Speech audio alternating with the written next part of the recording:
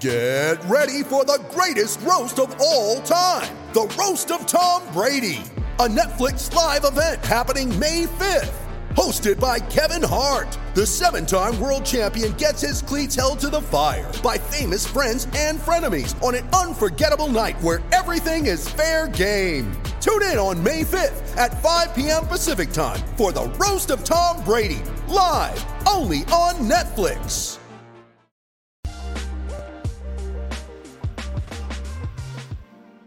Welcome in, Hokies fans, to this week's edition of the Tech Sideline Podcast.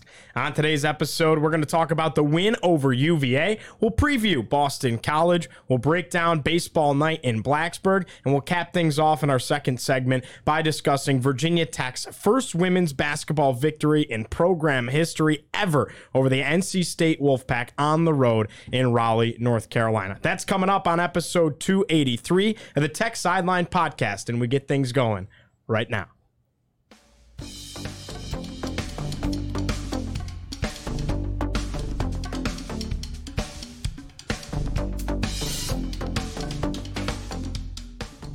We record on Tuesday, February 7th, 2023 from the Tech Sideline studio at the Virginia Tech Corporate Research Center right here in the beautiful Blacksburg, Virginia. We welcome you in whether you're listening on Spotify, Apple Podcasts, or wherever you consume your podcasts or watching on YouTube. If you are on YouTube, make sure to like and subscribe while you're there and also turn on the notification bell so you do not miss any of our awesome TSL content. Tech Sideline is presented by First Bank and Trust Company. They're giving away one free annual TSL Pass subscription every week from January through mid-March. To enter, hit the link in the YouTube description or find one of their ads on the techsideline.com website. Be sure to enter every single week and remember that who you choose to bank with can make all the difference in your overall experience. First Bank and Trust Company is the bank that puts you first. Visit www.firstbank.com to learn more. All right, thanks so much for being with us today. Excited for a great show. Across the way, managing editor David Cunningham is on the set. To my right, lead analyst and columnist Chris Coleman. In the fourth chair today, founder and general manager Mr. Will Stewart, everybody's boss on set today, and behind the scenes producing your winner of the Smithfield Sizzle against UVA and Castle Coliseum, none other than Mr. Nick Brown. I'm your host, Giovanni Heater. Again, thanks so much for being with us. How's everybody doing? How's everyone feeling? David was traveling. Chris has been busy writing. Will's got a lot going on. Everybody's busy. It's a busy time of the year as we move towards the end of basketball season and transition into the spring, but it's a great time nonetheless. I feel like last week wasn't so great from a sports standpoint. Ever since Friday night, it's been all rosy. Yeah, very cool. What was it, wrestling 45-0 Friday? Yeah, that was a destruction. Right. So the interesting thing about wrestling was that when Jack Brizendine did our preview for that, I don't think this is a Jack prediction. I think he got it off of WrestleStat, but wherever he got it from, he predicted 48-0. No, Jack. No, Jack predicted was that straight up Jack predicted it. Yeah. Well, and Wow. Jack, I think so. Jack gave Tech basically like. I think he probably thought there would be like another pin or two in there, or extra bonus points. But he ended up being 3 points off. I looked at it and I thought 48-0. I've never seen anything like that. Like if points don't get deducted for unsportsmanlike conduct and stuff like that, basically 60-0 is the best you can do. Right. So going hard to the hole and say 48-0. And how often does a shutout happen in wrestling? That's a good question. Not very. Yeah. You have to be not very good. Right. So you have to pin people or major decision people, and they get no takedowns on you, no reversals. Well, that's results of individual. So you have to go through all 10 weight classes without the other team even winning one of them. Okay. Right. Typically, like even Duke's bad, but they had an endless stream of fine silvers wrestling for them, and the fine silvers could always be counted on to win one or two here and there. Right. So you'd beat the pants off of them, but they'd at least score. But this time around, they didn't. So it's like the football equivalent of winning a game like 90-0. Kind of. Yeah, that's sort of what it's like. All right, Mercy rule. It's like a Virginia Tech Syracuse game back in the early 2000s. Yeah, like that was messed up. 62-0. That was college game day was at that game. Yeah. That's right. Yep. All right. Well, let's transition. And after David decided to shatter my heart, we'll talk a little bit. You weren't about even born yet. That's true. That's true. Let's dive into this Virginia Tech UVA matchup on Saturday. Didn't it just feel like on Saturday when you woke up from the get-go, especially once Tech had a couple of early scores, that they just were going to pull off a big one? I felt like from the beginning it looked good for Tech. I thought Tech would win before the game started. Yeah. I always think Tech's going to win at home. I think any good team is going to win at home. Virginia Tech, they've lost twice at home this year, but that was when they didn't have Couture. If they had had Couture, they'd be unbeaten at home right now. Mm-hmm. So I was not surprised. I was expecting Virginia Tech to win. I was expecting them to beat Duke, and they did it.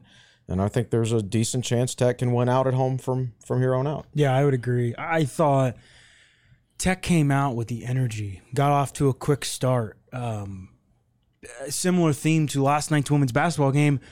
That's 2 games in 3 days. Virginia Tech basketball, the men and the women have played, and the opponent never led. Mm-hmm. UVA tied it a couple times, 3 times. NC State never tied it last night after it was 0-0. A hot start Hokies got off to on Saturday, and UVA crawled back in it, but it was like every single time, UVA made a run, Tech answered. And the crowd was into it. That was one of the best crowds I think we've had all year. We've had some really good ones. But yeah, you could kind of feel that. And again, this was a game that 10-point margin in Charlottesville was actually a lot closer than that. Yeah, it was. Mm-hmm. That was Couture's first game back. This one, Couture didn't necessarily have his best start. He made 3 of his last 4 shots. We'll get into it. But like Tech all around was pretty solid, and the flip side, the defense wasn't very great in that first game. The defense kind of carried them this time. Yeah, it was. I thought one of their better defensive performances of the season, especially if we consider the quality of the competition, and that was the difference. I think if they'd have gotten that kind of defensive performance against Miami, they would have won that game. Yeah. No, Miami's a whole different animal offensively, of course. Yeah. But, they looked real good last night against Duke. You got a chance to see that. Yeah. And that was in Miami, right? Yes. Last night's. Yeah. Duke is. I don't know, when you reload your freshmen. You reload your team with freshmen every year. I don't want to talk about Duke, but that's what you get. Right. So what else went right? Let's get into the X's and O's a little bit here. What went right for Virginia Tech against UVA on Saturday? I thought Sean Padula played like the best player on the floor. Mm-hmm.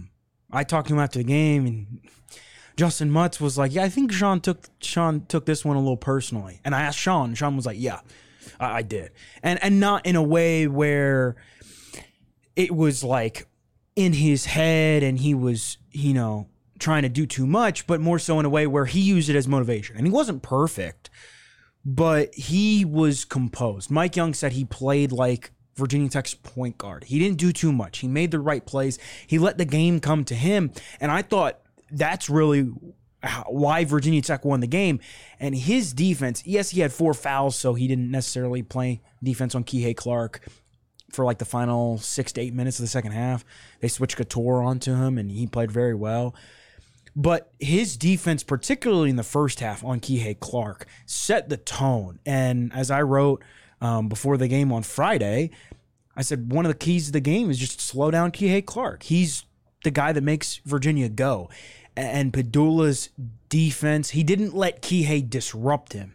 And I think that was the big difference. Everybody else kind of fed off of Padula's good play. I agree with that. And I think the other key was whenever they tried to trap Mutz, whenever they tried to double Mutz, he always seemed to make the right play with the ball and find an open man. I think Tony Bennett even mentioned that, and maybe one of the UVA players after the game, that every time they tried to double Mutz, he was able to find the open man. So I thought the ball movement for Virginia Tech was very crisp. I mean, when you 74 points against UVA is like scoring 80 to 85 against somebody else. Right. Yeah. Just simply because of the pace. And and the level they play at on the defensive end. So I thought that was just about a complete offensive performance. Yeah, I would agree. And I thought to the point about Mutts, I jokingly asked him after the game, I was like, do you like it when people trap you? And he's like, oh yeah, because the reason why you trap is to make people panic and get them flustered. And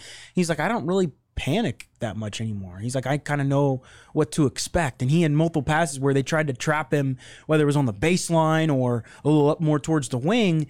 And he's got one cutter coming down the lane. And then if that pass is not open, there's somebody open in the opposite corner, ready to shoot.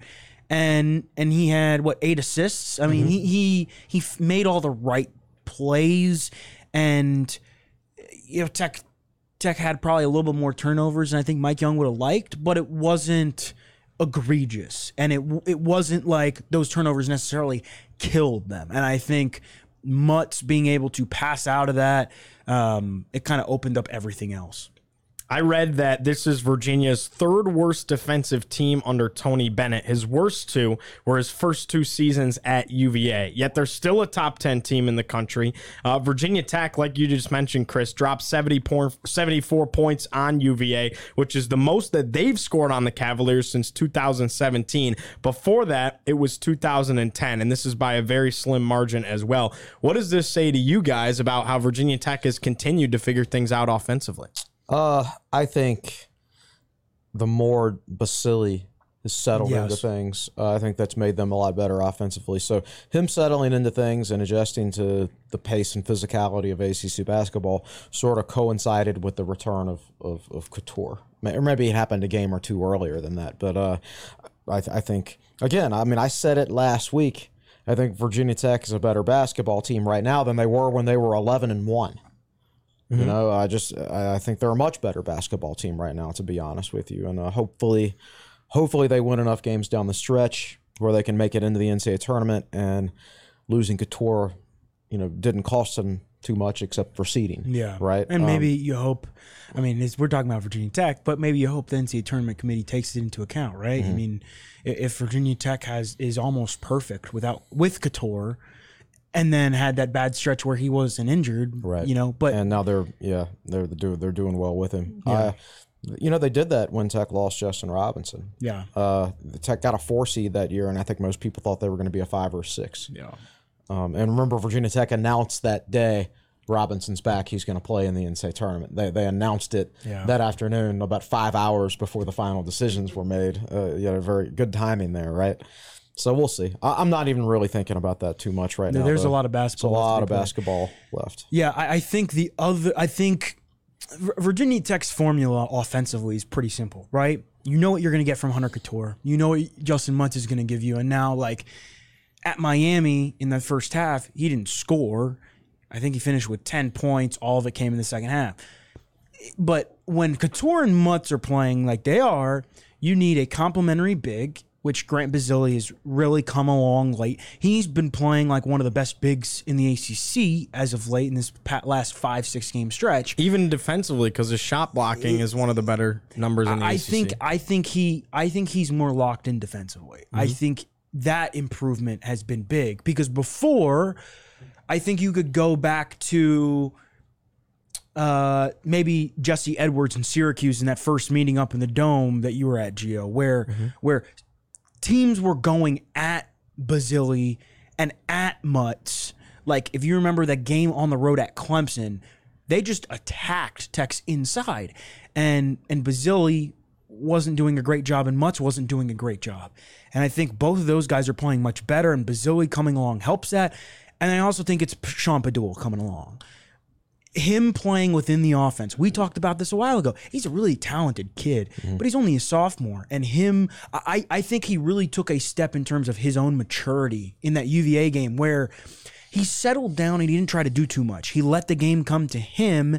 He made the right plays. He took a shot when he needed to, but it wasn't like Mike Young said after the game, he only took 2 bad shots, right? It wasn't like he was coming down and throwing up a 3 because he felt like he needed to respond. He played within the system. And when Virginia Tech's playing like that, you just kind of need one or two complimentary role players coming off the bench. MJ Collins, John Camden, they've played well. I think it's all meshing. And if that formula continues to work, I think this Virginia Tech team is going to have a lot of success down the stretch. If you get the right players into Mike Young's system, you're going to score a lot of points. I was in a room with Buzz Williams one time when he was the coach at Virginia Tech, before anybody ever knew that Mike Young was going to be Virginia Tech's next coach. And unprompted, Buzz Williams called Mike Young one of the top 5 offensive coaches in college basketball. Really? Yes. Wow. So, and that's coming from a guy who, it's not like Tech struggled to score points when Buzz was here, right? Yeah. So, yeah, I mean, I just think Virginia Tech is a very efficient team on the offensive end, and Mike Young really knows how to recruit to his system, and he knows how to adapt certain things of his system depending on who's in the game. So I just think we're brilliantly coached on the offensive side, and whenever we lose, it's more times than not, it's not going to be because of the offense. It's sort of like the opposite of football. Yeah. David, you both mentioned Hunter Couture, and you mentioned the fact that every time UVA seemed to go on a little bit of a run and draw this closer, and you start to worry a little bit, boom, somebody was there with a big shot, and Tech pulled away again. Most of the time, it was Hunter Couture, who went scoreless in the first half, knocks down 3 massive three-pointers in the second half, very timely shots, by the way, ends up with 10 points on the night. And like I said, it just felt like every time UVA was getting back into the game, Hunter Couture was the man with the response. He had his foot on the V for one of those shots. He was inside the V. It wasn't just his foot on the V. Yeah, he was. Yeah, I thought he was frustrated in the first half. Well, Reese Beekman is an excellent defender, and he frustrated Couture. Right. And UVA is well coached. Tony Bennett knows what he's doing on the defense, and so yeah, the other teams have good coaches and players too. So you've got to be patient and wait for your opportunity to come and not force stuff. So when Padula was struggling earlier this year, he was not patient, and he didn't wait for his opportunity to come. He tried to force it. Yeah. And in effect, those are turnover possessions for Virginia Tech when you take bad shots. So Couture just, he let the game come to him, and it finally did. You could tell he was frustrated. There was 1 or 2 possessions like in a row or a span of 3 or 4 where Beekman made a really, really good defensive play. I mean, that's why Beekman's an NBA prospect, right? I mean, he was really, really talented, but Couture did a really good job defending him on the other end. Mm-hmm. But I thought what carried Tech through that was Padula playing well, right? Mm-hmm. If Couture is getting a little frustrated, and then Padula gets a little frustrated, then things get out of whack. And I think Couture and Padula, I think everybody kind of settled down. And I thought Couture in the second half, you asked Mike Young, Gio, after the game, and he just kind of laughed because it's like, that's Hunter Couture for you. He's just going to hit some big shots. He's just going to keep shooting it. I thought he was really big. And again, I thought a lot of that came from just the ball movement and Justin Mutz and Grant Basile being big weapons inside, right? If UVA's not doubling Justin Mutz, that necessarily doesn't open up, Hunter Couture or somebody on the outside. Grant Basile had a big 3 or 2 too. Mm-hmm. So, yeah, when it came down to it, Tech got some dribble penetration. I thought everything was clicking and everything opened up, and Lynn Kidd came in and scored some. I was honestly surprised Kidd didn't play more, but I think it was because the starting 5, like Basile and Mutz, were just so efficient that it was hard for Mike Young to take them off the floor. Mm. But like, that's 2 games in a row now where kids kind of came in and scored. 2 games in a row against UVA where kids come in and scored 4-6 quick points. Yeah. And, again, when you can get that kind of immediate production, I think it kind of helps everything flow. I wonder what his points per minute numbers are this year. In fact, I'm planning on writing a basketball article later this week. Who are we talking about? Lynn Kidd. All right, so I'll look it up. No, don't look it up. It's going to be an Inside the Numbers article. You can't give that away for free on a podcast. So I've actually been writing stuff down about Lynn Kidd. So since we're talking about him, last 8 games, first of all, he's shooting 67.1% for the season. 67%. Efficient. 2 out of every 3. His last 8 games, he is 26 of 33 from the field, 78.8%. Wow. And that includes a game where he was 2 for 5 from the field. So other than that, he's 24 of 28 in the 7 other games. That's really, really good. And again, he's kind of a guy where I think Mike Young wants to play him more. But when Grant Basili's playing like the way he is, you can't afford to take him off the floor. I think there were a couple times where, God, I can't remember who was on the floor with Kidd when Kidd came on. But like Kidd came in immediately. And I think it's interesting because UVA and Tony Bennett have Caden Shedrick, and he's a really big body. And that's 2 games in a row where he's barely played. And he's kind of the Tech version of Elijah Poteet, very big and muscular and isn't as mobile.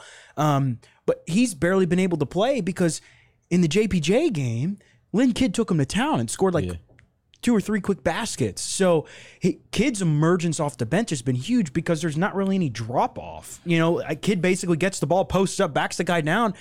And I think a lot of times you're kind of looking at it going, he's not going to make that. And then it's like a little hook shot and it goes in. It's like, all he's good with that little hook in the paint. Well, what I think is great about that is, you know, he got a lot of hype in the before the season started. We had Mutt sit here and everybody's asking the question, who's going to surprise everybody this year? And to a man, in multiple interviews, the coaches and players all said Lynn Kidd. And if you've been around sports enough, you tend to think to yourself, okay, we'll see. But it's absolutely true. If he takes, this is putting too much on him, but if he takes another jump like that after this year, he's going to be an outstanding. He's already good. Yeah. He's going to be a reliable starter next year. Yeah, no doubt about it. I want to talk, though, more about MJ Collins. First of all, starting off with his toughness. 2 games in a row where there was bloodshed. Well, this time it was the nose.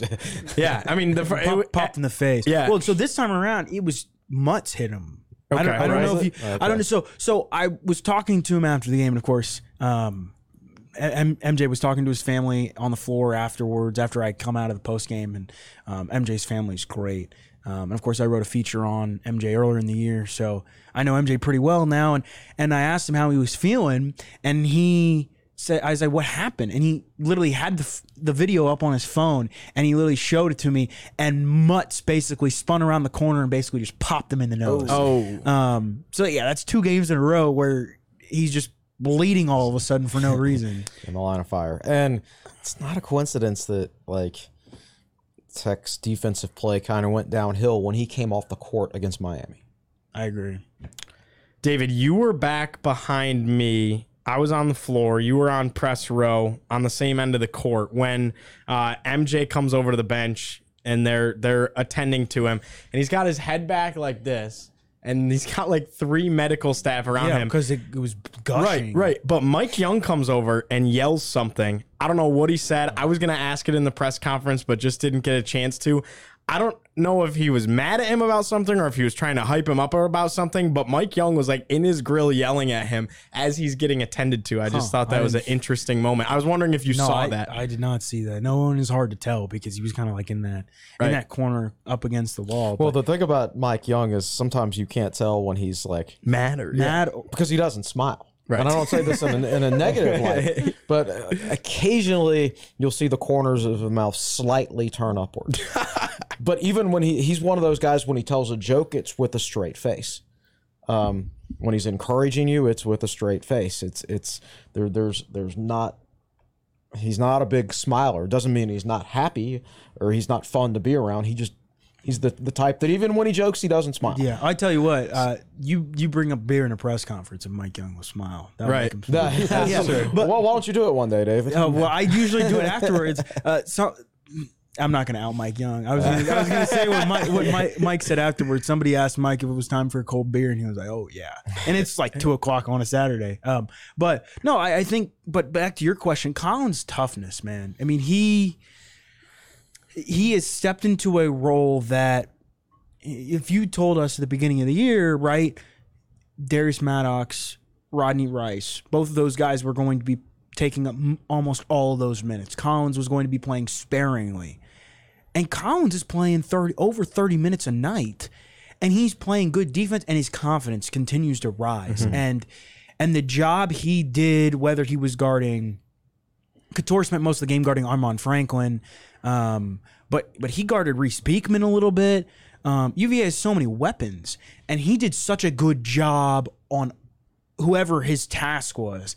And kind of what Will said earlier about the guys talking about Lynn Kidd, one of the things that has been very consistent about MJ Collins is the coaches and his teammates always praise his basketball knowledge and IQ, about how he always knows the defensive scout for every single player he's guarding. And I think it speaks a lot about somebody when he doesn't expect to score, but he wants to come in and play defense because he knows that's where he benefits the team the best. And that's what he's doing right now. Yeah, I agree with that. I think he's got a really bright future at Tech. He kind of hit the freshman wall there for a while, but then he busted through it. And, his head was always in the game. You've got to guard him now out to the three-point line. Mm-hmm. That little backdoor cut that he had against UVA was impressive. I think he's a really valuable piece, and he's not coming out of that starting lineup even whenever Maddox comes back. I would agree. It's his now. I think he's the most athletic player on that roster. Yeah. Yeah, he makes we don't know how good of an athlete Rodney Rice is. True. He hasn't played yet. But MJ flies through the air when he dunks the ball. He does. It's another level stuff. Yeah. No doubt. What did this win against Virginia do for the Hokies' NCAA tournament resume, David? I think it's a marquee win. That's what you needed. Chris and I have talked about it multiple times. Last year's Virginia Tech team did not have a chance at a quadrant 1 opportunity at home. Right now, Virginia Tech has a quadrant 1 win, although I haven't checked the net this morning, so I don't know how far Duke dropped. Oh, they dropped out. They dropped out. They're not a quad 1 win anymore. So until Miami demolished Duke last night, Duke was a quadrant 1 win at home. Well, now Miami's top 30. They basically switched spots. Okay. Duke is 29. Oh, they are 29? Okay, they still are, barely. Cool. Okay. So last year Tech did not have a quadrant 1 opportunity at home. Tech didn't play a quadrant 1 game, period, at home. Mm-hmm. Tech beat Duke at home. That's a quadrant 1 win as of now. And Tech beat Virginia at home. That's 2 quadrant 1 wins at home. You have to win those games. You get another one against Miami, too. And Tech did. And if Miami keeps it up, you'll get another one in a week or two against Miami. Miami's number 30. Yeah. So Nick says Miami's 30. They are. So how is Duke 29 and Miami's 30? It's just efficient. It's efficiency. It's efficiency. Just efficiency analytics. But I do think that it's a big win because at the end of the day, you need to prove that you can get big wins. And guess what? Virginia Tech is still winless on the road. Mm-hmm. Virginia Tech, Mike Young called it gross defense on Tuesday against Miami, and it was, right? I mean, Tech allowed, yes, Miami's a top 10 offense in the country, but Tech was shredded by Miami's offense. But Tech showed that it can compete with a top 10 team in the country, and that's big. And guess what? Now you put yourself in a position where you've got another marquee win on your belt.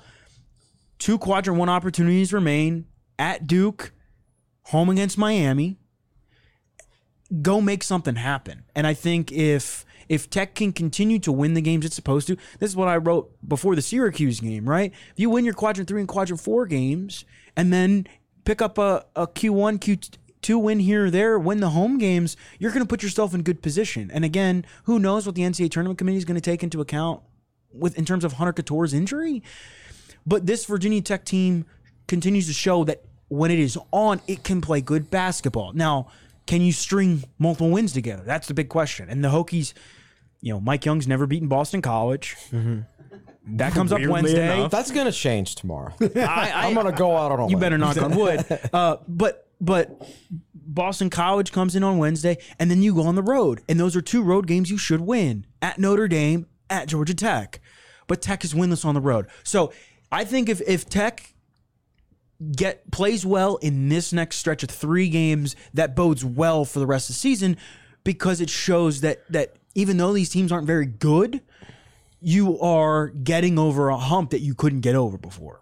And obviously, you need a certain number of wins to make the NCAA tournament. Like, it's not set in stone. You have to win this amount of games, but you're not going to make it with 17 wins. Yeah. Right? Or 18 wins, most likely, unless you just played a hellacious schedule. Maybe you could get in at 18, but that's not Tech.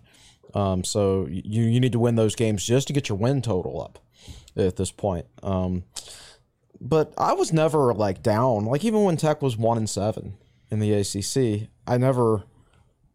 I didn't feel like the NCAA tournament was out of reach. I feel like that's a strange thing to say.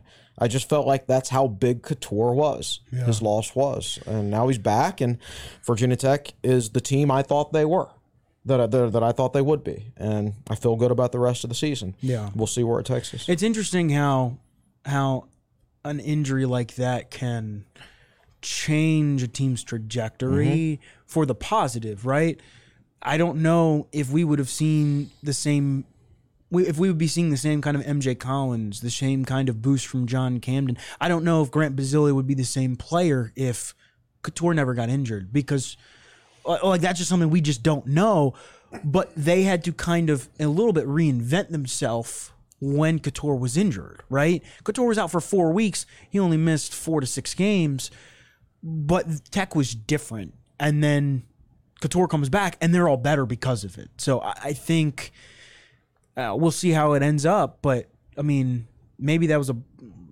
No, it's not a blessing in disguise, because they would have won 3 more games now, David. I know where you're coming from, but... for us old school guys, my senior year in high school was when NC State won the national championship, and they had Derek Wittenberg out for a significant amount of time that year. I think he hurt his ankle against Virginia and was out for a while. And part of the thinking at the end of the year was that while he was out, the rest of the team got better. So when he came back, they were a better team than they would have been otherwise. That's kind of, what do you call that? That's kind of what I'm trying to say. Putting a positive spin on things. I thought certainly when Couture was out, it really affected Sean Padula's play. But that was also a time period when, for the most part, Grant Basile kind of went invisible. And you guys were talking earlier about Basile, so I looked at his last 7 games. He had 4 points against NC State and Castle. I mean, I think he got into foul trouble, if I remember correctly. Yes, yeah. And he was just persona non grata. And at that point at that point in time, his scoring average had basically come down to where he was averaging 13.2 points a game. 7 games since then, he's averaged 18.7 per game, and it's raised his average from 13.2 to 14.9. But I think he started doing that before Couture came back. So a couple games before. Yeah. I think you can separate Basile's struggles from Couture's struggles. I think Basile was going through his own thing. Yeah, you know. But I do think I think that kind of shows. I think Basile made some. He was making some silly plays. Well, he's stronger with the ball now. He's stronger, but I think defensively he wasn't as good, right? He'd pick up a foul trying to hedge a screen 30 feet away from the basket that got him in foul trouble, right? The game against Clemson where somebody had a breakaway and he fouled the guy, picked up his second foul and had to go to the bench. I just don't think he was playing as smart basketball. Right. I think the margins were so slim when Couture went out that Tech had to play smarter basketball. Tech couldn't.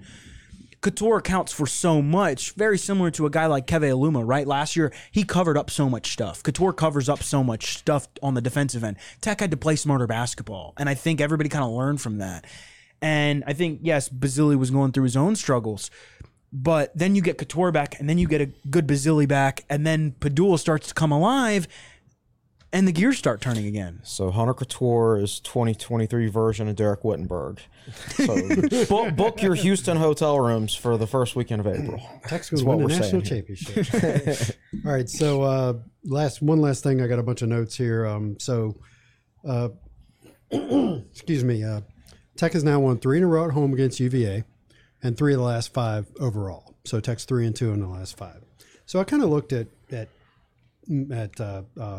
stretches in time. When Seth Greenberg arrived in 2003, from 2003 through 2009, Tech went 7-7 against UVA. Now, overall, Tech is 59-97. UVA has controlled the series and is up by a significant margin. But from the time when Seth Greenberg got here, Tech was still in the Big East. They had 1 year in the Big East, then they entered the ACC. Seth went 7-7 against UVA. And that was a time period when UVA, I think, had Pete Gillen and Dave Lato coaching them. Yeah. They weren't that great, you know, but still, That was There were a nice couple stretch. Deron Washington buzzer beaters and big blocks in there, if I remember correctly. Yeah, wasn't that their first loss in JPJ? So 2010 to 2014, that was a dark time. Tech went 1-9 against UVA. Let me back up a little bit in time. Chris, you may remember this. Ricky Stokes in his last game against UVA beat UVA by almost 20 points. I was like, it was a 17-point game. 73 to 55 I was a sophomore, and it could have been worse, but like I remember Tech got a run out in that game, and Brian Chase tried to throw it off the backboard to Bryant Matthews for an alley-oop on the breakaway, and he couldn't pull it in. It was a bad bounce. Yeah. And so I'm sitting there like, we almost pulled that play off, which easily would have been number one play on SportsCenter, and everybody would have been amazed. Yeah. At the same time, that's why we were so bad under Ricky Stokes. Just put the ball in the basket, right? Don't try to make SportsCenter. Play good disciplined basketball. But yes, so they crushed them that year. They also crushed UConn. Yes, that's right. They also crushed Villanova. I mean, and then would lose to St. John's and whoever else. Whoever else was awful. Yeah. So anyway, let's get back on track here. 03 to 09, 7-7 against UVA. 2010 to 2014, 1-9. From 2015 to the present, now Tony Bennett arrived in 2009. Yeah. So 2010 to 2014, again 1-9. 2015 to the present, Tech is 6-9 against UVA, and that's against a Tony Bennett coach team that is in its rhythm and is that good won as a they're national gonna be. championship in that span. There's not going to be that many teams with a better winning percentage than that. That would be an interesting research project. See if any What other teams? if any ACC team in that span has a better winning percentage than that. Maybe Than 6 out of 15. So what is that? About 40%. 40%. Right. Yeah. Maybe I maybe Duke. I doubt it. Yeah, I don't know. Interesting stuff. All right, well, let's flip the script and talk about Boston College now. Coming up on Wednesday night, 7 p.m. tip-off in Castle Coliseum. That'll be televised on the ACC network. Boston College, 11-13 on the year, 5-8 in conference play. Good for 11th in the ACC, which is actually one spot ahead of Virginia Tech, who sits at 12th. They're coming off a loss to Syracuse, but they've won 3 of their last 5. So has Virginia Tech, including wins over Notre Dame, Louisville, and get this, a win over Clemson. The other loss besides Syracuse was to UVA in Charlottesville. Tech's seen the Eagles once already this season. What gave Virginia Tech trouble in Chestnut Hill? Well, so I've got a question for you. What do these 4 games have in common? The loss at Coastal Carolina, the home win over Minnesota, the loss at Boston College, and the loss at Clemson. Charleston. Yeah. You said Coastal. You're talking about Charleston College. College of Charleston. Okay, Yeah, okay. sorry. Yeah. The loss at College of Charleston, the win against Minnesota, the loss against Boston College on the road, and the loss against Clemson on the road. What do those 4 games have in common? Tech shot the ball poorly from 3. Well, not necessarily. That's not what I'm thinking of. Turnovers. Tech had that. Those are the only 4 games where Tech has had more turnovers and assists this year. Those 4 games. Now, 3 of them came on the road, and those 3 were losses. Minnesota is just a really bad basketball team. Yeah. But that's what gave Virginia Tech trouble last time. And that was the time when Will, Chris, and I, after National Signing Day, were sitting in PKs watching. And it's my fault. Should have known. Never watch a game of PKs with Will because we never win when that happens. And you ate pizza instead of a cheeseburger. Instead of a cheeseburger. But Tech played bad basketball. And that was Hunter Couture played 35-something minutes in that game. I mean, he played all but the final 5 or 6 minutes, I think. In this, he got hurt with 5 or 6 minutes left in regulation. Yeah, and then it went to overtime. And then okay, so his injury wasn't necessarily the difference. Tech was already played bad basketball. Yes. It was sloppy. Tech didn't get to a rhythm, and like we kind of talked about, right?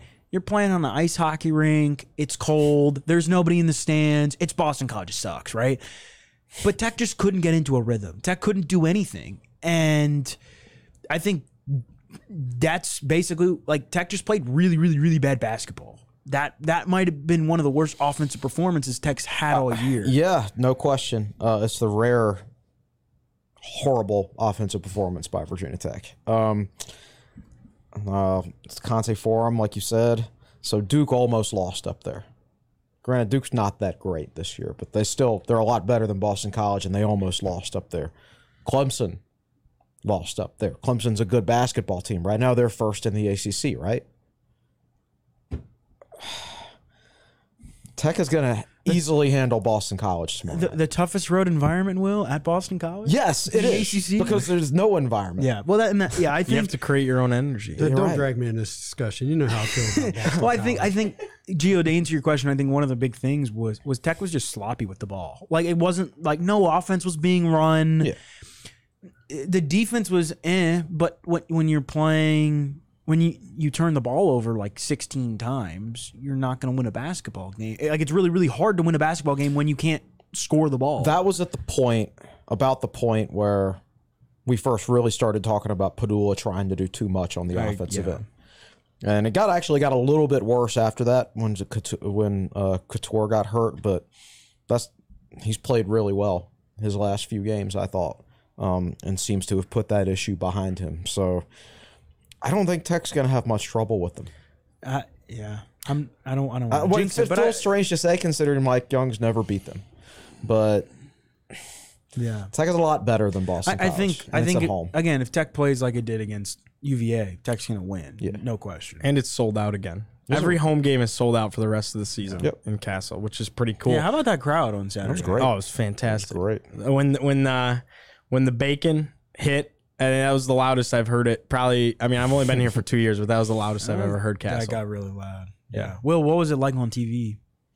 So for those that don't know, I did not go to Saturday's game. I didn't think the crowd was mic'd very well Saturday. Interesting. Looking at some of Gio's footage that he shot from the floor, it was just, and looking at some of the photos we took during the game, I have this weird thing where my favorite sports photos are taken where the athlete doesn't fill up the frame, where there's a little bit of perspective and you see the action, but you also see the crowd behind the athletes. And if you guys, here's a tangent. If you ever get a chance, anybody just watching now, Google Julius Erving Rucker Park, and you'll get a picture of Julius Erving standing on the court at Rucker Park up in New York. And across the street are kids on like a 4-story school building hanging out the windows and things like that. It's probably my favorite sports photo ever. One of my favorites. Interesting. So anyway, back to the topic. I thought looking at pictures and looking at court level video, it was a lot more fun than it was on TV. You know, it's just kind of hard to express it. Like I said, they really didn't do all that great a job of miking it. And I'm sure people that watch Tech on basketball on television a lot also agree with what I'm about to say. Tech needs to do a little something with the camera angle to get it up above the crowd. There are too many moments where somebody literally just standing up and going to the concessions walks down in front of the camera. And there's a lot of times where people put their hands up, and it's so just they've got their platforms over the tunnels, put a little something on top of the platform. I think they're in a strange situation where if they raise it anymore, it's going to hurt the view. It's going to block people. views. Right. That's true. We went to a game a couple of years ago where I actually sat in an obstructed seat by the camera, and I would have to lean out and look and see. So that's a good point. Right. So, and Gio, you shoot from some of those spots sometimes. Yeah. So that probably is an issue. So I don't think there's any way you can get that perfect. That's true. It's just an arena that was built in the 1960s. A long time ago, you know? before they knew that they would be shooting 5 camera. You know what I mean? Yeah. So, yeah. No doubt about it. All right. Well, if Hunter Couture doesn't, and I know we kind of touched on this, but I'm very curious to see what you guys have to say. Yes, they were playing sloppy. I find it very hard to believe, though, that if Hunter Couture doesn't miss the last 4 minutes of regulation and overtime against BC, that Virginia Tech loses that game. I think they win if he's there. You could make that argument. I'm not saying they would, and I'm not going to say they would because they didn't play well with him on the court. Like, they didn't play well for the 35 minutes he was out there. But they only lost by a couple points. Correct. So it might have made the difference. But that said, they didn't do enough in the 35 minutes when they had him for me to give them the benefit of the doubt on that. Okay. And Tech, God, if I remember correctly, Tech, Basile hit a 3 To take a lead with what, maybe 2 minutes left? or Yeah, something? and Tech blew a lead. Yeah. So yeah, I agree with. But you're Chris. right. I mean, look, Tech is 2 or 3 games, probably 3 games better right now with Couture. Yeah. I think healthy Couture. I think Tech we're not even have the conversation about the NCAA maybe tournament. 4. Yeah, 4 at a maximum. I think. Yeah, that's why well, I'm going 2 at a minimum, 4 at a maximum. So I'm going 3. Yeah. Well, I think definitely the Wake Forest game. Wake Forest, Clemson, NC State. Yeah. And who knows? They're About, the 3 I'm and who going. knows about the Boston College game? So here's the argument. But that we had Hunter- Couture the second time. Yeah. Here's the argument that Hunter might not have made much of a difference. He played 30 minutes in that game. He was 2 of 5 from the field and had 5 points and a couple of turnovers. Really didn't have much of an effect on the game. Now, but he is your clutch guy who could have finished. That's it. because And he's your best defender. Tech didn't run an offense in that game. Yeah. When, That was the when Tech thing. runs their offense, he gets open shots and he scores. Yeah, that was the big thing. I think when we were sitting next to each other eating pizza, and it was kind of just like, And I kept saying, "Run the freaking offense!" yeah, over and over. But it's like, why is Tech turning the Why is Tech is essentially? It looked like street ball out there. It did. And, that was the point in the season where they were playing a lot of street ball. I listened to the post game after the Minnesota game. And, Mike Burnup's always the positive guy after the game. And he was like, you got to be pleased with a win tonight. And Mike Young goes, nope, not really. We're not playing very good basketball. We look like street ball in July out there. And that was after a double-digit win against Minnesota. So Tech was winning, but they were not playing well. And that continued to a certain extent. Yeah. They played well against, UNC, but UNC's not that great. It's not. That's a home game you should win against North Carolina. With right? Baycott out. Especially with Baycott out. Even with Baycott, they're not that Tech good. didn't. I don't think Tech, and I think Couture kind of set that back. I think Tech didn't really start playing good basketball until you could maybe say the UVA game on the road when Tech shot almost 50% and just played a really good UVA team. Yeah. Well, I mean, listen, Tech has lost? How many games have they lost? 8? Yeah. 9. 14-9. Yeah. All right. So lost to Miami on the road, who's ranked. Lost to Clemson on the road, who's ranked. Lost to UVA on the road, who's ranked. Lost to College of Charleston on the road, who's ranked. Right. So Who's been ranked? Yeah. And who was a definite NCAA tournament team. So, you've got a lot of losses in there that on the road losses. Yes, Tech hasn't won a road game, but I mean they haven't played their easier road games yet, with the exception of Boston College, but that's a little bit different because there's nobody there. Yeah. So it's a lot of winnable road games coming up. Tech is 3-6 or 7 against Quad 1. Tech is Nick says Nick Tech is 3-6 or 3-7 3-7 against Quad 1. Yeah, I'll go check after this. Yeah. Who on BC's roster is the toughest matchup that they have to offer? So against I will say this: Quentin Post, Tech, BC's big man, did not play in that first meeting. He was injured, so he's going to provide. He's no James Karnick for Will, but he's going to provide. Jordan Chapman. He's going to provide a little bit of a mismatch. I think the Langfords, they're both really, really talented, really, really shifty. I think if Sean Padula plays defense like he did against Kihei Clark, who's he's just slippery, he's just really annoying to defend because he just stops and goes. If Padula can play defense like that against other point guards in the ACC, Tech is going to have an advantage in every bowl game, and I think that's probably going to be one of the keys to the game tomorrow. Nothing about Boston College scares me in Castle Coliseum. That's true. I think they're a well-coached team. I do think that they get the most out of their talent. They just don't have talent. So they don't scare me in Castle. They scare me to death in Boston, but they don't scare me at all in Castle. That's more because you're playing on a hockey rink. Right. Hokies are 3-5 in Quad 1. And another net note I wanted to get out there while I was looking at this. Going into last night's game between Duke and Miami, that was last night, right? Yes, sir. Yep. Going into last night's game, Duke was 25th in the net, and Miami was 39th, 25th and 39th. Today, Duke is 29th, and Miami is 30th.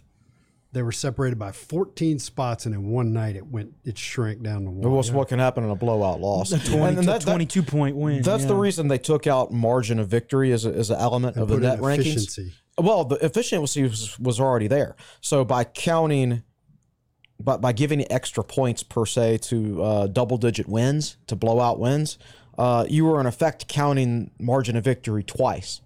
because it's already counted really in efficiency rating. Like if you blow people out, you're going to have higher efficiency ratings, right?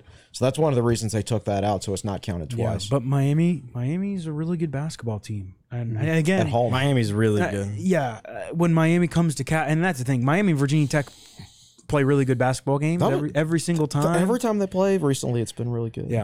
Yeah, that one is that one's probably the most exciting one left, I guess, besides on the road at Duke. Circle that one. Yeah, no doubt about it. All right, I want to go around the circle here. Let's get a prediction. Everyone knock on wood, though. Prediction, though, for Wednesday night. Score prediction? Mm-hmm. Virginia Tech by 8. 16. Wow. Will? I thought as a joke of just getting up and leaving without making a prediction. I'm not going there. I predict Chris will eat a cheeseburger. All right. The streak's broken. Streak's broken. Oh, that's okay. That was broken we against lost to Miami. Yeah. Yeah. And I texted that morning, and I texted our group. We have a group chat, and I was like, Mr. Coleman, just checking in. It was like 3 hours before tip off, just checking in that your cheeseburger order is still intact. And I had one maybe at I jinxed PK's. So that broke the streak. So I didn't have one before the Virginia game, and they won. So now the I streak can get back to watching my waistline. Fortunately. Seriously, I'm not going to predict anything. All right, I'll say Tech by 1 million. There we go. Makes up for my no prediction. All right. Well, last but certainly not least, before we take our break and we talk women's basketball, I know that Chris and Will were both at baseball night in Blacksburg. What was that all about, and how much fun did you guys have there? Oh, I had a great time. It's funny that my affiliate, I grew up a huge Braves fan, massive Braves fan. Went to my first game in 1989, and that was it. So I never thought my affiliation with Virginia Tech would lead me to the opportunities to meeting people like Andrew Jones. I've met Andrew Jones a couple of times through Brad Klontz, and now Chipper Jones also through Brad, and it was Brad who set up the baseball night, because Brad, who pitched for Virginia Tech and then pitched for the Braves and won a World Series with the Braves, he's very tight with Chipper. So it was great. It was great to for that event to happen. My only complaint is that whenever I bid on an item, Evan Hughes didn't ignore everybody else's bid. It's like, come on, Evan. You're supposed to. He said he's supposed to do me a solid here. I saw Evan afterwards, and Evan said he kept calling you the man in the back, the man in the corner, or something like that. Yeah, I don't. But no, I'm pulling his leg. But it was a great event. The best part of the event though was, having we bought one of those tables where 2 current Tech players sit with you. So there were 5 of us plus 2 Tech players, and we got Carson DiMartini, and he was outstanding. Nick Holisa. Was that how you pronounce Nick Holisa? Holisa, yeah. He plays first base. He was outstanding. That was the best part of the event. Like, with so many people there, you don't get one-on-one time with Chipper Jones. Like, when I met Andrew Jones, I actually sat in a baseball dugout. Well, I met him twice. Tailgated with him one time. Second time, I actually sat in a baseball dugout with Andrew Jones. It's not like that when you meet Chipper Jones at an official event, right? You don't get much time with him. So the actual highlight was having those 2 guys sit at our table, and I thought they were both fantastic. And we're actually going to have DiMartini on the podcast here pretty soon. Yeah, so the format of the evening, it was in the Student Athlete Performance Center, which is the big athlete cafeteria. And that's the largest it's ever been, and it was full in there. There were 40-some tables. So this is about a 4-hour event. First hour was just hanging out, drinks, and going up and getting a picture with Chipper Jones. And then the second to third hour was actually sitting and eating dinner. And then Evan Hughes got up in front of everybody with Chipper Jones and did kind of a Q&A thing. Chipper didn't want to get up there and stand behind a lectern and talk, so they did a Q&A with Evan, and Evan asked some really good questions. And then they did an auction, so that's what Chris was referencing. They actually auctioned off one of the Virginia Tech sledgehammers. Really? Yeah, they did. Yeah. Really? That's actually pretty I forget how much that went for, but I think it was the most expensive What thing. did you bid on? A Chipper signed baseball bat? Yeah. I think I went up to like $1,000, and I was like, cut it off, Evan. And no, they just kept going. God, come on, man. So there were 8 people at our table, including two baseball players, as Chris said. And it was good because we actually needed to schedule this podcast with Carson, so it was nice to have him right there and talk about it. And, there were so many former Tech players there, too. Joe Manaply was there. Chad Pinder, Joe Manaply. Joe Manaply was an all-star this past year. Mike Williams. Mike Williams. And Tech's recent players who just got drafted. Yeah. Packy Naughton were was all up there. Yeah, there. it was everybody. It was nice to meet Joe Manaply because he's from Pennsylvania County like me. And I think his brother's a Tech Sideline subscriber. Nice. So he knows who we are and everything like that. He knew who I was when I talked to him. So it was good to catch up. I think football, it's really, you got 85 scholarship players. So unless you picked like your 20 best talkers and put them at tables, you couldn't do an event like that for football. But I think it'd be great to do an event like that with basketball. Like you could pay to have Justin Mutz at your table, right? Or Hunter Couture or whoever. And our basketball players have very good personalities, and they'd be good in settings like that. And I think they could raise a lot of money for the program. Would be too. Yeah, absolutely. Bring Justin Robinson in for an event like that. Now, so many of those alums, they play overseas basketball. He was at the and UVA seasons game. are different. Yeah, he was Greg town. Donlin and Devin Wilson. Devin Wilson were all here. So, yeah, I think that could be a great event for basketball. Tech notes, Mike Young, Virginia Tech basketball program. I think that's, you got a revenue stream that you could tap in on right there, or maybe even one of the NIL groups if you really wanted to get to try that might be a, because I don't think the basketball program. I don't want to insult the baseball program. This is a fundraiser for the baseball program. Yes. The top table was a $25,000 table, right? And I don't think that wound up even selling. But I ran into Mayhole, and he said that he'd bought 2 tables for a total of $15,000. So this is a fundraiser for the baseball program. I'm not sure basketball, in air quotes, needs to do that. So to me, it really seems like more of an NIL opportunity. Yeah, for sure. But I feel like something could be done, and it's harder to do with a big sport like football where there's so many players. Just 13 scholarship basketball players. Yeah. I feel like an event like that, if done properly, could be really beneficial. And it's one of those things I would certainly go to. Awesome. All right. Well, we'll turn it over to Will. Anything in the fourth chair from the comment section or no, I anything spent like that? Everything, man. There aren't many comments, and early in the podcast I was taking all kinds of notes, and I've said all of them. All right. Well, when we return, Virginia Tech women's basketball made history last night and did something that they've never done before. We'll tell you all about it on the other side of the break. But for now, we'll step aside. Don't go anywhere. We'll be right back.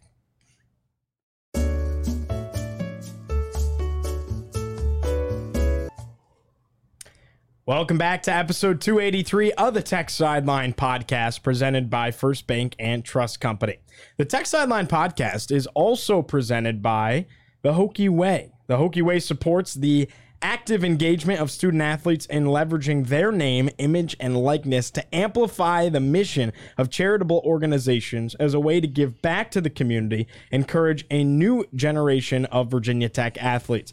Visit thehokieway.org to learn more and to support Virginia Tech's NIL efforts. All right, let's get into our second half of content. We've shifted around the stage a little bit here. Will Stewart joins us, and in Chris Coleman's seat now is David Cunningham. Nick Brown still behind the scenes, of course. I'm your host, Giovanni Heater. All right, 11th ranked Virginia Tech women's basketball went on the road last night and took down their ACC foe, 22nd ranked NC State in Reynolds Coliseum. It marked the first time in program history that Virginia Tech has beaten NC State on the road down in Raleigh. David, you were there. Take us through your night last night. First of all, that's a really cool place to watch a basketball game. That's one of my favorite venues I think I've had the opportunity to cover a game at. Evan Hughes was up in the rafters because there just isn't much room at all. Of course, it was Play for K, the 18th annual Play for K game, so that was a really big deal. Of course, that's all the cancer survivors and stuff. They honor them at halftime. Halftime was about 20 minutes long. The game was on ESPN2. Only the third time in Virginia Tech's history that has played a regular season game on national television. The second time was in December at Tennessee. So, and the Hokies have NC State on the 19th, I believe, in Castle, and that game's on ESPN2 too. So big opportunity on national television. Obviously played for K-Game. Debbie Antonelli came out at halftime and talked about cancer and K-Yow and all that stuff. And it was really moving tribute. But the Hokies played really, really well. They played really good basketball. It was the Georgia Amore and Liz Kitley show, especially in the second half. They combined for 52 points, had 31 of Tech's 34 second half points. Georgia Amore had 20 in the second half. New career high, 27 for her. That duo, NC State just couldn't stop Kitley and Amore. And it got to the point where, Amore would get the ball at the top of the key and dribble one way, and they would screen for her, and NC State would try to hedge it and stop it, and then she'd go back the other way, and Tech would re-screen it again, and NC State was trying to basically freeze it and defend it and stop them from re-screening, and couldn't, because Amore's that quick and Tech was that smart about the way they handled it.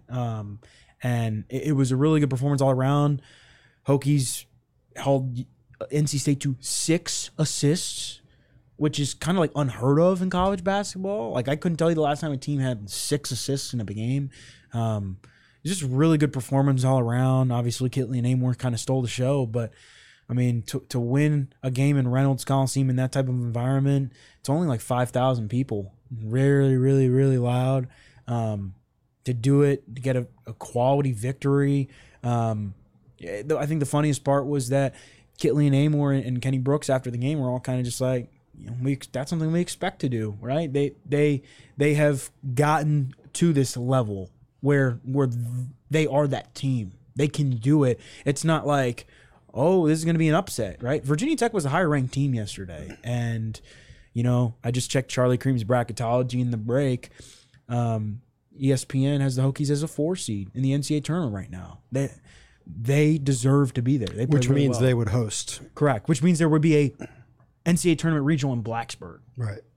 So you mean to tell me that the only point by an individual not named Kitley or Amore for Virginia Tech in the second half was that Deja Gregg 3? Correct. That's unbelievable. Yeah. That was crazy. I mean, that's how good they were. And NC State, I asked Amore what was helping her last night, and she said, well, a 3-ball was working, but her mid-range jumper, she's like, I usually don't take those, but NC State was just giving them to me. And so I took them. So then NC State's center, who was guarding Kitley down low, kept having to hedge out a little bit more, which opened up stuff for Kitley down low. 6, Kitley had, I have the box score in front of me. Kitley had 9 baskets, and 6 of them were assisted by Amore, which were all of Amore's assists. Very interesting. Which kind of goes to show you that a lot of it was just people, like the defense was kind of shifting away onto Amore because she was shooting the ball so well. And there were a couple times like Amore drove into the lane, both defenders crash, and she just gave a little dump off pass to Elizabeth Kitley for an easy layup. And I also think Kitley got a little bit more calls than usual. I asked her about that, and she kind of chuckled because she was like, yeah, I thought it was like, she didn't say that she thought it was called more fair, but like, I think there were a lot of calls where it wasn't like every single call went Virginia Tech's way, but it wasn't like they were letting Kitley get, punched and hammered down low. So I wanted to get into that with you because that answers part of the question. Did she just get more calls? And I thought watching the game, she was getting more calls. Do you think that NC State tried to defend Kitley in Duke style where they crashed 2 and 3 players on her? Or did she also just have more room to breathe in general? I think a bit of both. I think they played her. Well, and I mentioned this last night when I was talking to a friend that was there covering the game. It's really interesting when Virginia Tech plays, like when Virginia Tech has, that was the first of 5 straight ranked opponents left. I believe the only non-ranked opponent on the schedule is Georgia Tech left for the Hokies. When the Hokies play the type of teams they're playing right now, in NC State, when they play Duke, when they play North Carolina, when they play Florida State, those teams are good enough to defend Elizabeth Kitley one-on-one. Like for the most part, right? They'll send a little bit of help defense, but a lot of the other teams in the ACC, we've seen Virginia do it, we've seen Pitt do it, we've seen Syracuse do it. you got to play zone because that's how good Elizabeth Kitley is. And I think NC State went straight up, and what helped was NC State got in foul trouble. Camille Hobby finished with 3 fouls. River Baldwin finished with 3 fouls, and those were the 2 big men for NC State, right? Kitley was just, it wasn't like she was doing anything more, I think, than she usually was.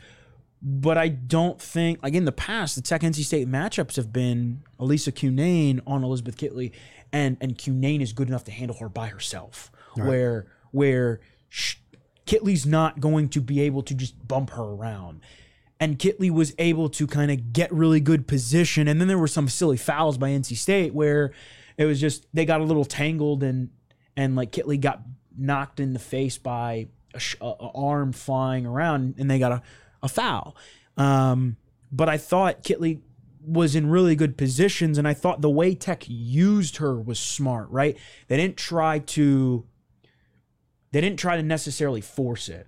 They kind of let everything play around and then picked moments to go inside to her where they threw it down low, and if it wasn't working, they didn't try to force it. They kicked it back out, swung the ball around, and then they tried to go back to her again down low, on the baseline. And she was 9 of 15. I mean, she didn't hit every single shot, but she was pretty efficient, and it also helps when you got a guard like Georgia Amor that can just go off. Yeah.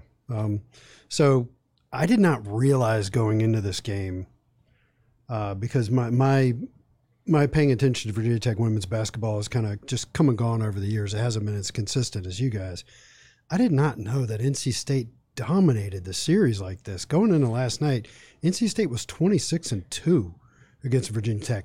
It's not just that Tech was 0-12 in Raleigh. Oh, Tech had only ever beaten them once. Twice. Twice. With their 3-26 now. And both of those were in the last 10 years. Yeah, the interesting thing about that is that Tech is 2-4 in the last 6. So other than that, they're 1-20. Yeah. And I just was not aware that NC State had dominated like that. Well, when you think, Kay Yao was there obviously for a really long time.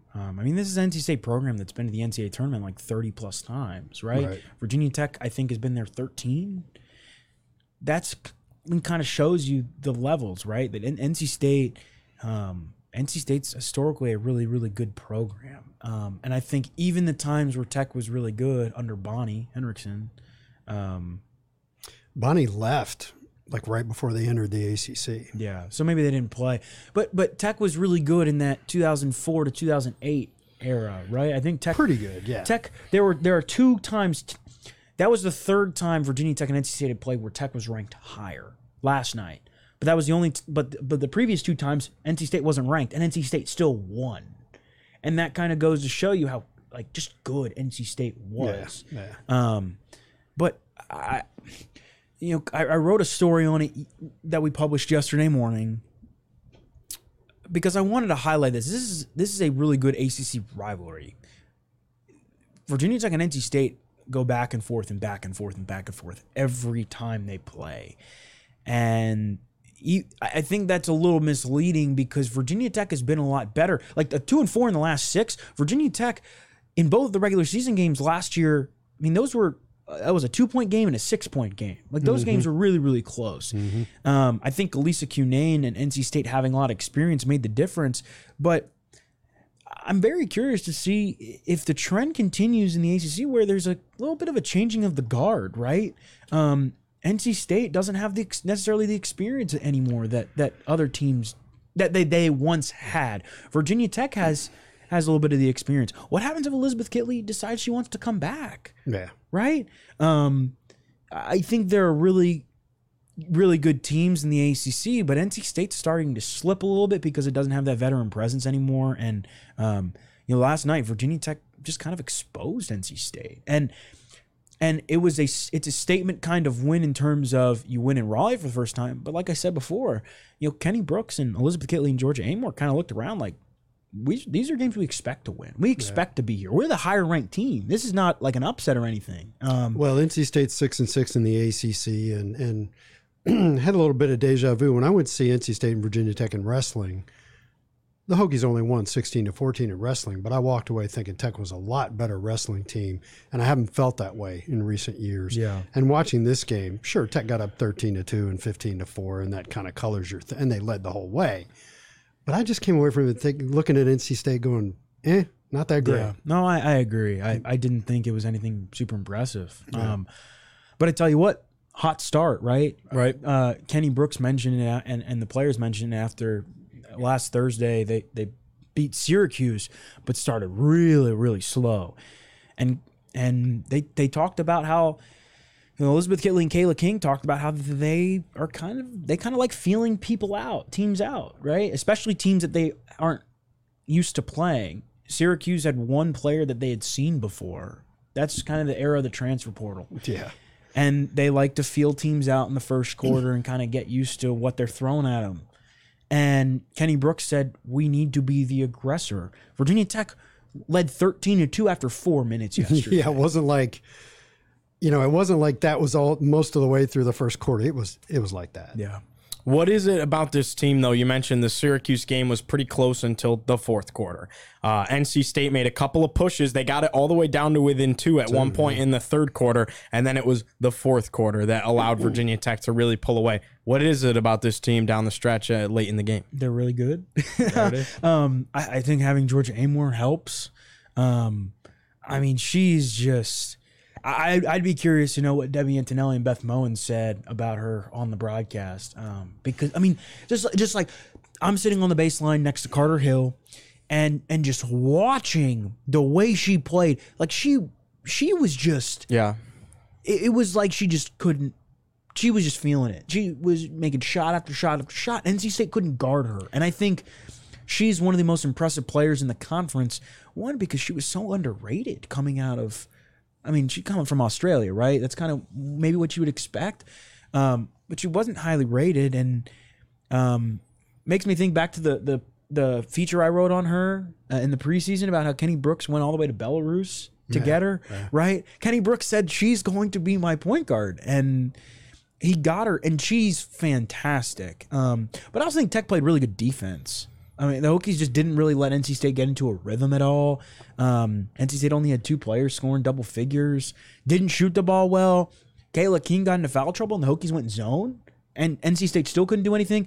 Tech out-rebounded NC State by 18. Yeah, it was a large margin. It was just... Tech controlled pretty much every facet of the game. And I think it's a well-balanced team that has different players that can step up, right? Past couple games, Taylor Soule was that player a little bit.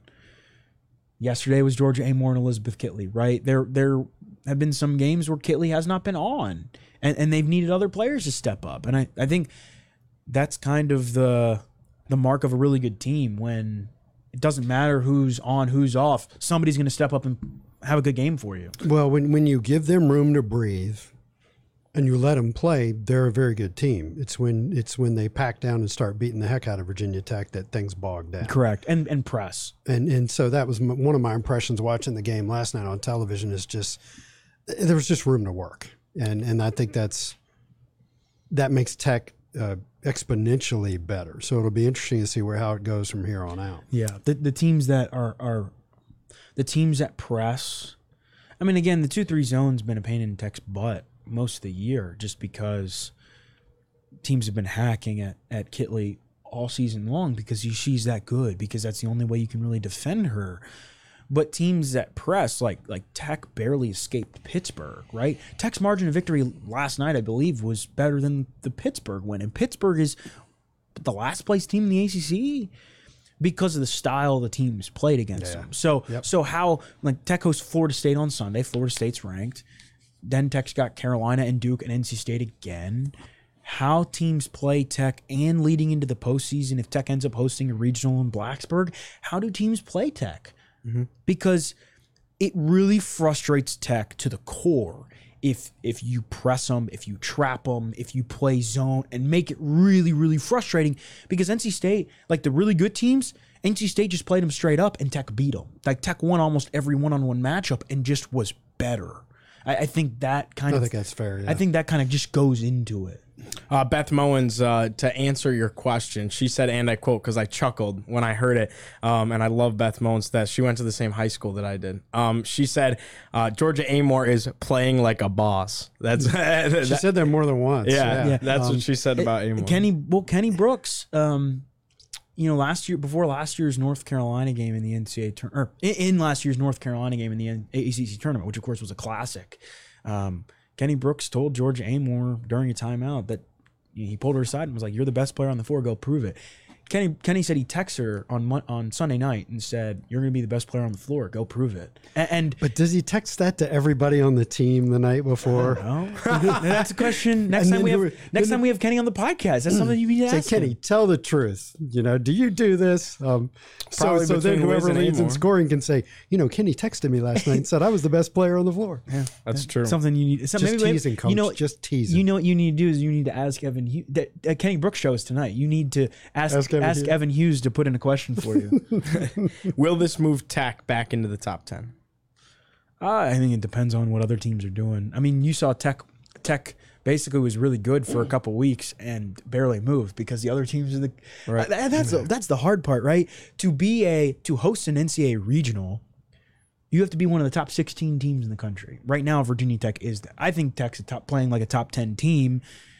Tech beats Florida State on Sunday. Tech's going to get into the top 10. I don't think that's a question.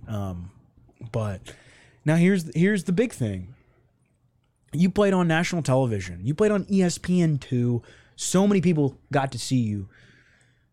But you've got to keep up the momentum, and you've got to keep proving that you can win big-time games. Because if Virginia Tech comes out and plays the same way against Florida State and beats Florida State by 8 to 10, more than that, people are going to start looking at Virginia Tech going, they're for real. Right. And I think a lot of people, not that they think of Virginia Tech as an afterthought, because I think people in the ACC know that Virginia Tech's really good, right? A team like Syracuse sees Virginia Tech on the schedule and goes, man, we got to go to Virginia Tech. That's a pain. But I don't think Virginia Tech, I think last night was a statement that Virginia Tech can compete with the teams in the upper echelon of the league. Now, can you do it again and again and again? And that's how you get the recognition, right? That's how you get a top 3 seed in the NCAA tournament, right? I think the one of the biggest things is that's a big win in terms of the Hokies having an opportunity to have a double bye in the ACC tournament. Florida State, Duke, NC State, UNC, and Georgia Tech to close out the regular season for Tech. What do they have to do in order to snag one of those top 4 seeds in the ACC tournament? Don't slip up. Well, and again, it's really, really tough because you've got North Carolina on the road, you got Duke at home, and Duke had Tech's number the first time around. I'll use this one word: adapt. And I think that's something you and I talked about a little bit, where Kenny Brooks, maybe at times when teams were playing zone against the Hokies, didn't necessarily feel like he wanted to adapt. It was kind of square peg, round hole. We're going to try to make it work. And I think we've seen now that whether it's Kayana Traylor scoring 25 against Virginia, or whether it's Elizabeth Kitley and Georgia Amoore combining for 52, Virginia Tech has different players that can go off.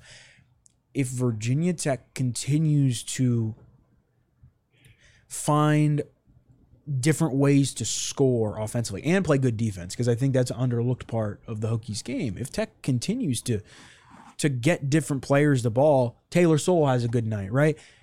It can't all just be Georgia Amoore and Elizabeth Kitley, but it's not. And I think that's where Tech's at its best. And there are going to be teams that match up Tech a certain way, right? They're going to pick poison and say, okay, well, we're going to limit Elizabeth Kitley. We're going to hack her every single time. Okay, well, other players are going to have to score, right? Virginia Tech has to figure out how to adapt to those situations. And I think NC State didn't do a good job changing what it wanted to do against Virginia Tech last night. No, Georgia being able to operate around the top of the key like that the entire game is my hot take is a failure on Wes Moore to adapt. And he said that after the game. He's like, I should have called timeout and changed up what we wanted to do earlier. But teams are going to adapt. And it's when you're playing the really good teams and they adapt that you also have to adapt. Yeah. And I think that is what's going to kind of propel Virginia Tech in the long run. David, last question for you. You've been around the team. You were around the team last night. You were at the press conference, got to talk to the players after the game. What's the vibe and the energy of this team right now? How would you describe their focus heading down the home stretch of the regular season? They're good. They like, do you celebrate a win like that? Were they locked in? Were they like celebrate Kobe style, like job's not finished, or what? They celebrate, but I mean, I think it's they celebrate, but like again, if NC State comes to Blacksburg in a couple weeks and Virginia Tech beats them, you know, it's not like a storm the court victory, right? It's right. We've been here before. That is, and I think that's kind of the statement of, to see how far Kenny Brooks has brought this program, right? I wrote in my story yesterday that when Virginia, since Virginia Tech beat NC State in 2021, the Hokies have won over 70% of their games. That kind of just goes to show you that every single time Virginia Tech plays NC State, it's kind of like a benchmark, kind of a test to see where the Hokies have come since the last time they played. They expect to win those types of games. For them, it's just, okay, we played good basketball, let's move on to the next. And I think that kind of shows, just like you'd said that 3 years ago that they were winning, they were going to be a top number 11 team in the country and went on the road at NC State. I think a lot of people have been like, are you crazy? But that's just who Virginia Tech is at this point. And I think that's really important because they expect to win those games. So like you celebrate it, but then at the end of the day, it's like we can't dwell on it for too long because we got to go win more of those games. So they more or less have their own destiny in their own hands, as they say. They're one down in the loss column in the conference to Notre Dame and Florida State, and they have games against both of them remaining. Correct, Gio? Correct. Yeah. They're 2 down in the loss column to Duke, and they only have 1 game left against Duke, so they'll need a little bit of help there. Yeah. And I'm just looking at their chances to win. Now, if you look behind them, they've beaten Louisville, right, David? Yeah. Did they beat Miami? Correct. No, they lost at Miami. Lost at Miami. So, still stuff to be worked out. And I just looked in the NC State game. The rematch is on ESPN too. Yeah. So that'll be the 3rd time this year on national television. Yeah. And before this year, Virginia Tech had only played once on national TV in the regular season, which again I think is kind of just a mark of how far this program's come. Yeah. Like when you get invited to play in the Jimmy V Classic at Tennessee, I think that's kind of self-explanatory. Anything else on women's basketball or any of the topics we've covered today out of you guys? No, I'm done, man. We got to wrap this up. All right. David, you good? All right. Well, that'll do it for episode 283 of the Tech Sideline podcast presented by First Bank and Trust Company and the Hokie Way. Thanks so much for watching and listening. Don't forget to like and subscribe on YouTube, and we'll see you next time right here on the Tech Sideline podcast.